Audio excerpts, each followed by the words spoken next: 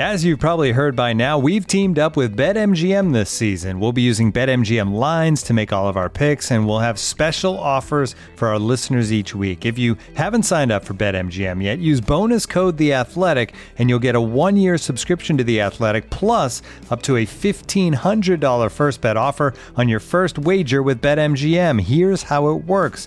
Download the BetMGM app and sign up using bonus code The Athletic. Make your first deposit of at least $10. Place your first bet on any game and claim your voucher for a 1-year subscription to The Athletic.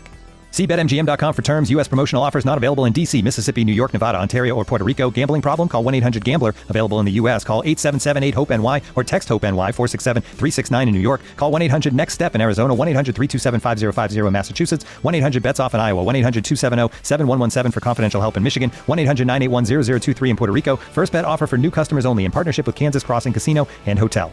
Don't forget, if you haven't signed up for BetMGM yet, use bonus code The Athletic, and you'll get a 1-year subscription to The Athletic, plus up to a $1,500 first bet offer on your first wager.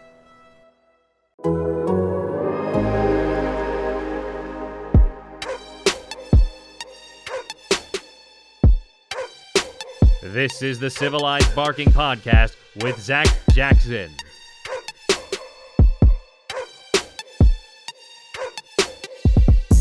The presenting sponsor for today's episode of Civilized Barking is Visa, a network working for everyone.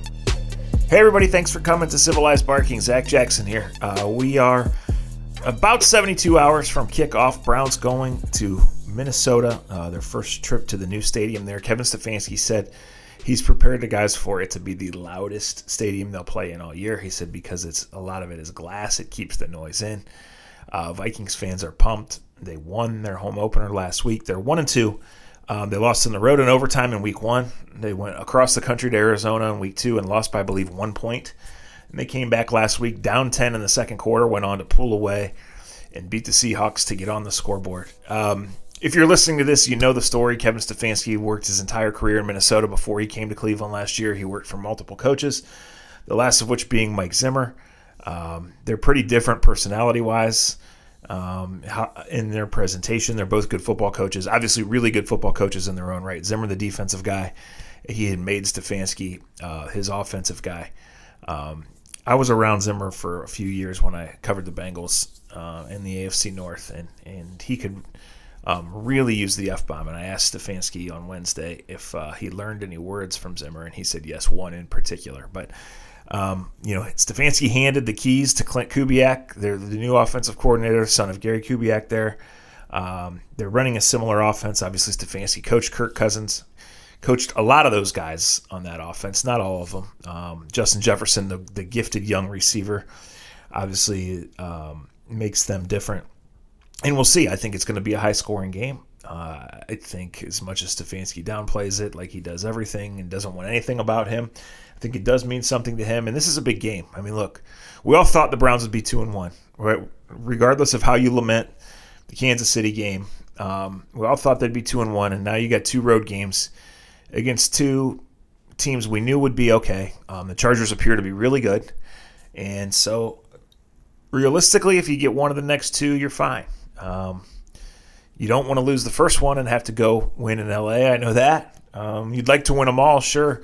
And the Browns are good enough to do that. And, I don't know how much margin for error. Nobody knows how much margin for error there's going to be in trying to win the division title. But it's important that the Browns get one of these next 2 games. And it's important. They're only 12 quarters into the season. So it's important that they play well, that the defense follows up its incredible performance, but what was probably an outlier, with continued growth. And it's important that the offense is probably going to be put in some stressful situations, and it's probably going to have to put up 28 or 30 to win this game. So we will see how that goes. Of course, Stefanski's homecoming story is the second one of this week because Tom Brady on Sunday night is going back to New England. And, frankly, if you're rolling your eyes saying that doesn't interest me much, I'm with you. I just wanted to throw this out on the podcast while we're talking about it. Remember when the Patriots drafted Sony Michel, and then 4 picks later the Browns got Nick Chubb? What if that had been reversed? Maybe that keeps Tom Brady in Tampa. And I know in Cleveland we don't want to think about it. You don't have to think about it. It's the class of 2018, the draft and Jarvis Landry that helped the culture change and spurred the Browns along to where they are now and gives them thoughts that they can get where they ultimately want to go. And Nick Chubb is awesome and is made better by the fact that they added Kareem Hunt for nothing and all that. But it's just curious. I mean, we know that at the end, Brady had no weapons, right? He just didn't. And Sony Michel is an okay NFL player who now has been traded to the Rams, where he's the number 2 running back on an offense that doesn't run the ball at all. What if they'd have had Nick Chubb and the way they want to play? Belichick wants to play that conservative power style. So, further down the road, you could say, well, what if they'd have gone and got him Odell Beckham? The Browns did that. He's back. I think he came back in impressive fashion. I think he left you thinking that he can really help this offense going on. But just for podcast purposes, I just wanted to throw that out. It's an interesting thought. And if you're a Browns fan listening, and I assume most of you listening are Browns fans, just saying it's comforting to know that you finally have good players, that it's your team that made the good decisions that affected others negatively elsewhere, right? And that regardless of what happens, you have a coach now that's going to show up every single week with his team prepared, believing that he has a game plan and a counterattack to give him the best chance to win. And he's going to keep the focus on now. So he's not going to have guys looking ahead to this wild and important stretch. I mean, Denver's the 4th of the next 4, and they're undefeated, right? The Browns are going to be focused on Sunday just about every Sunday. That's obviously a change from the past. The Browns go into any stadium thinking they can win. That's a huge change from the past. Enough of me. My colleague in Minnesota, his name is Arif Hassan. Smart guy, knows a lot about the Vikings, a lot about the league, specifically from an analytical perspective. And as we talk, I'm sure you'll hear a lot of the advanced stats and the things he talks about. But he's watched this Vikings for a long time under Stefanski and now under Kubiak. Kirk Cousins is playing really, really well. And so let's kick it out there to him and talk more about Sunday's Browns-Vikings game. Okay, as I said, we go to Minnesota now. He is my colleague, Arif Hassan, covered the Vikings. Knows a lot about the team, a lot about the league. Anxious, Arif, I look at this game. Obviously, there's the Stefanski thing, right? And 72 hours out, some uncertainty about Dalvin Cook. We'll get a little bit into that. But in general, I mean, I think this is a good game. I think somebody's going to need to score 28 or more to win it, right? I think it's two teams that, realistically have playoff expectations. And, the Vikings are really close to having a better record than they have. The Browns are really close to having a better record than they have. I guess in general, I mean, you look at the board and this is one that jumps out. Yeah, no, for sure. I think you're right that these are two kind of offense forward teams that they're going to need to score points to win. I think that, that's probably not Mike Zimmer's ideal version of a team, but it's who he has. Finding ways to out scheme Kevin Stefanski, that's going to be kind of just a fun storyline as the week kind of progresses. Then, of course, after the game, we'll have a ton of fun with that too. But yeah, no, these are both playoff quality teams. What's interesting is that the Vikings have a positive point differential. In fact, they're the only team in the division right now with a positive point differential, right? Despite being 1-2. So it's very clear that, they're 1 or 2 plays away from being, 3-0, which is not to say, they're as good as undefeated teams. I mean, the reasons that those games were close is because they were just as good as the other team they were playing. But, they're a team that certainly is dangerous. Right. I did watch the Seattle game. I watched much of the Cincinnati game. So, I mean, I see Justin Jefferson looking really good, which is not a surprise. I see Tyler Conklin. I know they had a lot of drama and a lot of shuffling they had to do at tight end. But, man, they threw him the ball a lot. And the Browns haven't covered a tight end since 1964. So I think that's a guy that's going to factor in Sunday. Am I right on that? Yeah, no, for sure. I think the Vikings actually are a little bit pleasantly surprised with what they got from Conklin. They expected a big role from him. I mean, they're supposed to be a 2 tight end offense, and they still are largely. But they had to shift things around with the Irv Smith injury. But they did expect a lot from Conklin. I think they still got more from him than they expected, especially as a blocker. Kind of one of the advantages of having a 2 tight end offense is that once you're at the line of scrimmage, you can change your play to a run play or to a pass play based off of what you're seeing. And those tight ends will be able to execute, that element of the game. And if you've got like a tight end that can only receive or a tight end that can only block, that advantage kind of disappears a little bit.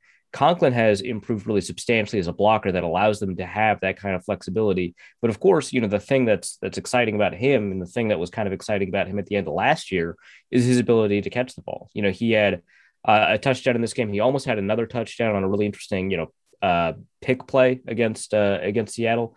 And they're really comfortable using him out wide. He got a 17-yard catch that was almost 18 yards and a touchdown when he was aligned all the way out wide, which allows the Vikings to kind of see, hey, if there's a linebacker over him, it's man coverage. All of these small advantages that build up from having a tight end that you're willing to kind of use all over the field. Right. I want to back up a little bit because, these are two teams that don't see each other very often. And the last time they played was in London, and it was in completely different circumstances as the Browns were spiraling. Through 3 games, what have you seen from the Vikings that surprised you, right? And what has been what people or you in particular kind of thought all along?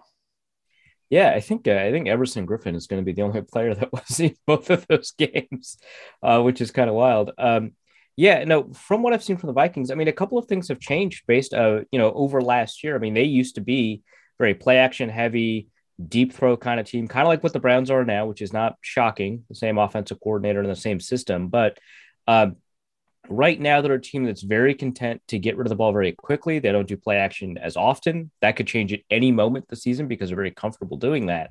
And they haven't been throwing a lot of deep shots. Some of that's just the way defenses have aligned against them. Some of that's just based off of, what their offensive philosophy seems to be right now. And I think that there's the offense is performing very well. And there's this ceiling that they haven't really unlocked yet that they've got the ability to get into with a lot of those deep passes, play action throws, and the fact that a player like Justin Jefferson, who's playing very well, also has a very high drop rate for a player of his caliber that we didn't see last year, that we didn't see in his final year at LSU. That if he catches a couple more passes a game, that's going to be hugely significant to what the Vikings can do. But yeah, the offense is really kind of from a skill perspective, what you'd expect, except, KJ Osborne is performing a lot better as a tight end 3. We mentioned Tyler Conklin. Just this offense is kind of right now the lifeblood of the team. They're doing a lot, I think, different than they did last year. That's going to make them, really intriguing to follow. Defensively, they're not completely there yet. I don't know if they'll ever be there this year, but they've found ways to make adjustments to contain some explosive offenses like the Seahawks that we saw last week. I think Dalvin is worth every penny. So why were they able to still hum without him in there last week? The improvement in the offensive line, I think, has a huge, role to play in how they're doing. They've had to cycle through a bunch of offensive linemen over the years. This year, they don't have the same left tackle, left guard, or right guard that they had last year. They've only kept the center and the right tackle. And that left tackle, that was going to change regardless. It's not who they plan to have in there. But, they're giving Rashad Hill, left tackle, a lot of help while Christian Darrisaw gets healthy. He was fully healthy on this week's injury report. I wouldn't expect him to play. But they've been able to use, players like Ezra Cleveland, players like Oli Udoh to open up a lot of holes in the running game. They're still a wide zone team, just like the Browns, but they're innovating within that kind of concept by having, split zones where you've got, a tight end moving across the formation to block the end man on the line of scrimmage on the back. You've got counter plays where the play looks like it's going one way and it ends up going another way. You've got play action built off of those counter plays. You've got split backfields where you're in shotgun. You've got 2 backs in the backfield, or one of them is a back, one of them is a receiver.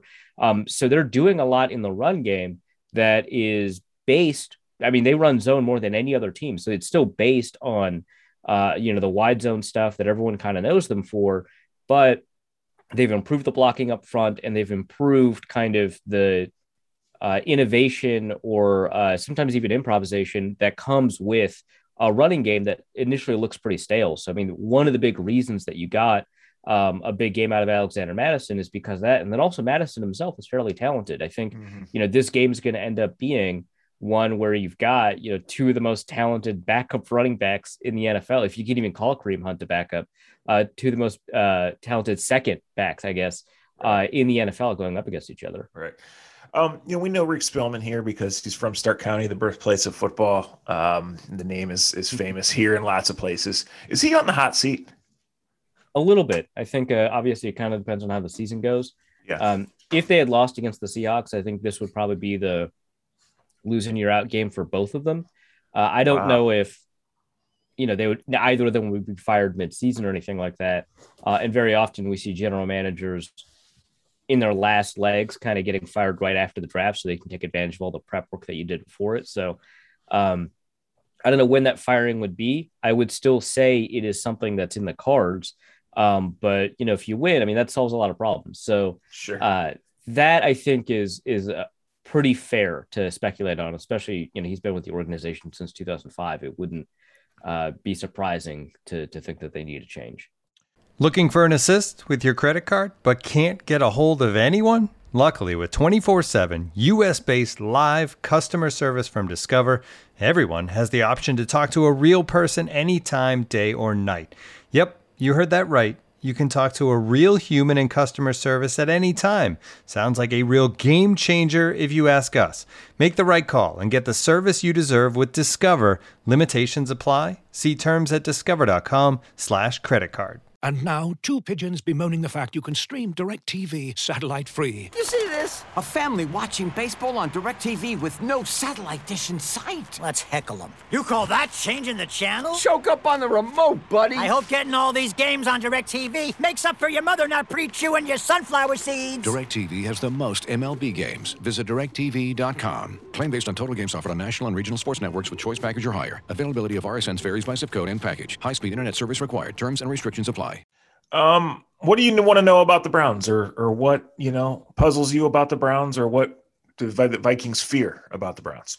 Yeah, sure. I think that for me, the offense for the Browns is so familiar, and also it's what people have focused on, right? So like Nick Chubb, Kareem Hunt, one of the best offensive lines, if not the best offensive line in the NFL. That stuff all makes sense to me. To me right now, I actually don't know very much about the Browns defense, what they do on the back end, whether or not Greedy Williams plays, whether or not him playing is a good thing, and what their capacity is to stop, receivers like, Adam Thielen and Justin Jefferson.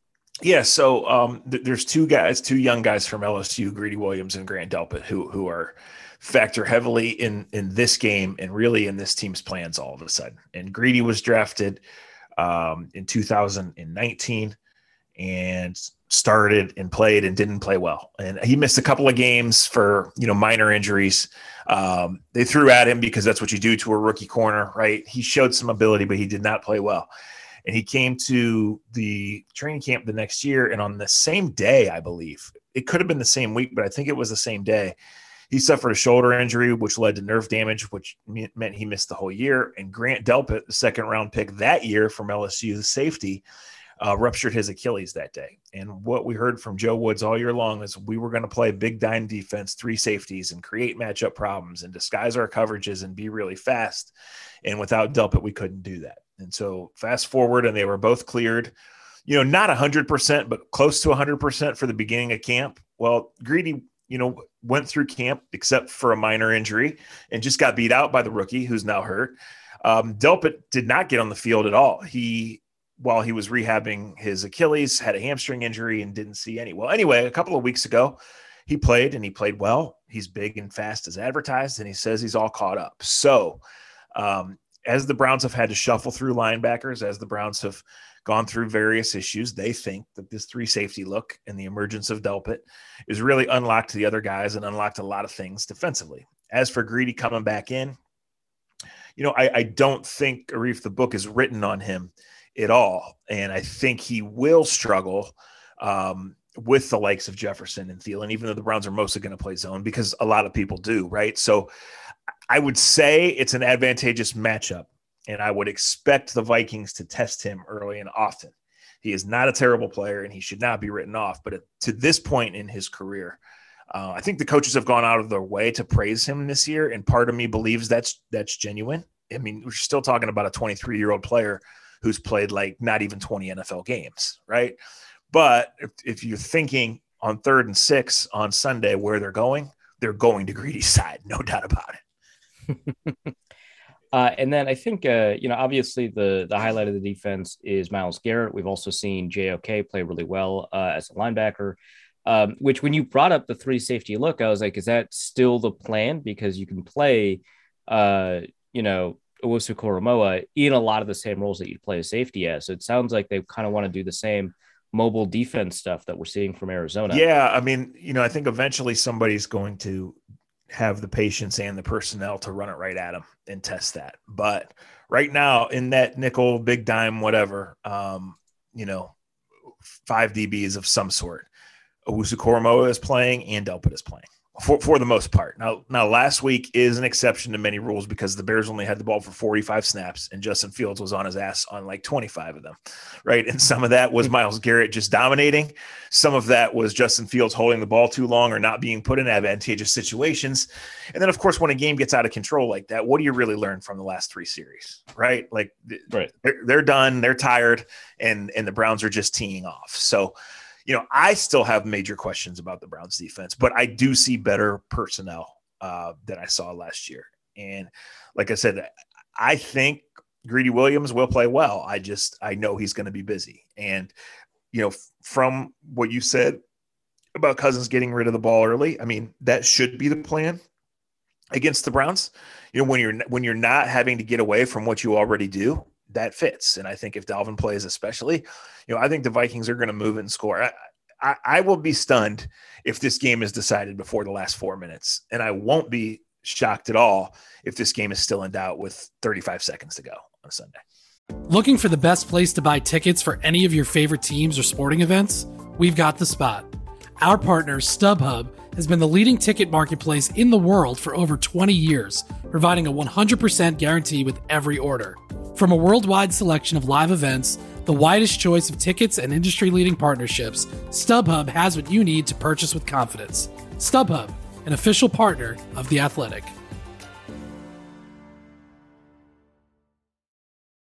Yeah, I think the thing that's interesting, Myles Garrett obviously forced himself into the Defensive Player of the Year conversation that he was already a part of after the 9.5 sack game, or was it 9.5, I guess, or 9 sack game that the Browns had, 5.5, 4.5 from Garrett. But what's interesting to me is that the Browns have gone up against 3 of the quarterbacks that hold on to the ball the longest in the end, right? Because it's like with Patrick Mahomes, I think, was it they played against Davis Mills or was it Tyrod? They played against both of them, half the game against each. Yes. And Davis gets rid of the ball a little bit faster than Tyrod, but it's kind of a meaningless difference between the two of them. And then, of course, Justin Fields. And that is just plays such a huge role in converting pressure into sacks or even creating pressure in the first place. Whereas right now, Cousins is like the 3rd fastest to throw behind Brady and Burrow. And so, I mean, it's a really great front, but they just did this to Chandler Jones was coming off of a 5-sack game right before the Vikings played him. And they were able to keep that defensive line quiet. Do you still think that defensive line has that opportunity to create as big of an impact as it's had so far? Yeah, I mean, talent-wise, they do. I was really worried about defensive tackle because Malik Jackson's 31 years old. He's been a good player for a long time, but he wouldn't have been available for the Browns on a cheap 1-year deal if he was still a top player, right? They found Malik McDowell out of nowhere, who's given them push. And I still think they're kind of finding their way with how they want to use these guys. Myles Garrett basically came out and said he thought he's been stuck inside too many times as they've lined things up, but he can wreck games single-handedly. And Clowney has been not consistently great, but even in the first 2 games, like you saw why Clowney's so tantalizing, right? He didn't have 6 tackles and 4 pressures, but when he got back there, you said, oh my gosh, like this guy can wreck what's going on. So yeah, I think the Browns need their defensive line to be disruptive and majorly disruptive, as in forcing turnovers, making plays that lead to turnovers, not allowing Cousins to play ahead of the sticks and just get rid of it quickly. So that is a big key. On the other side, I mean, Sheldon Richardson's one of my favorite players. He's an all-time character. He's supremely talented, even in his 30s. And I think he'll have those guys ready. I mean, what are the Vikings paying him for? He was supposed to make 11 with the Browns. It's going to be personal, right? No, for sure. One of the reasons that they're paying him for is because Sheldon trusts them to be able to get him another contract that gets him 11. So yeah, that's he loves what the Vikings have done for him. So Sure. He'll be super fired up about this matchup for sure. Yeah, and you're right, he's a character. Yeah, and listen, we could get into more of the Stefanski stuff. We don't need to go too far. Let's get out of here on this. Like, obviously both sides know each other well, right? Obviously Stefanski might have some built-in advantages in knowing some things, but it is a big game. But the players still have to execute, right? And it's like I said, I think it's pretty evenly matched. I think the Browns are overall a little more talented. I think the Vikings are playing well. And I think the way Cousins has played, he can exploit the Browns defense. So I don't have a strong prediction on this game. Like for my column on Friday, I always give it, I'm going to wrestle with it. I don't know. Do you think the whole coaching familiarity thing plays a major factor in how this actually plays out? I would say that it plays somewhat of a factor. I don't know how many, like you're right that the players have to execute.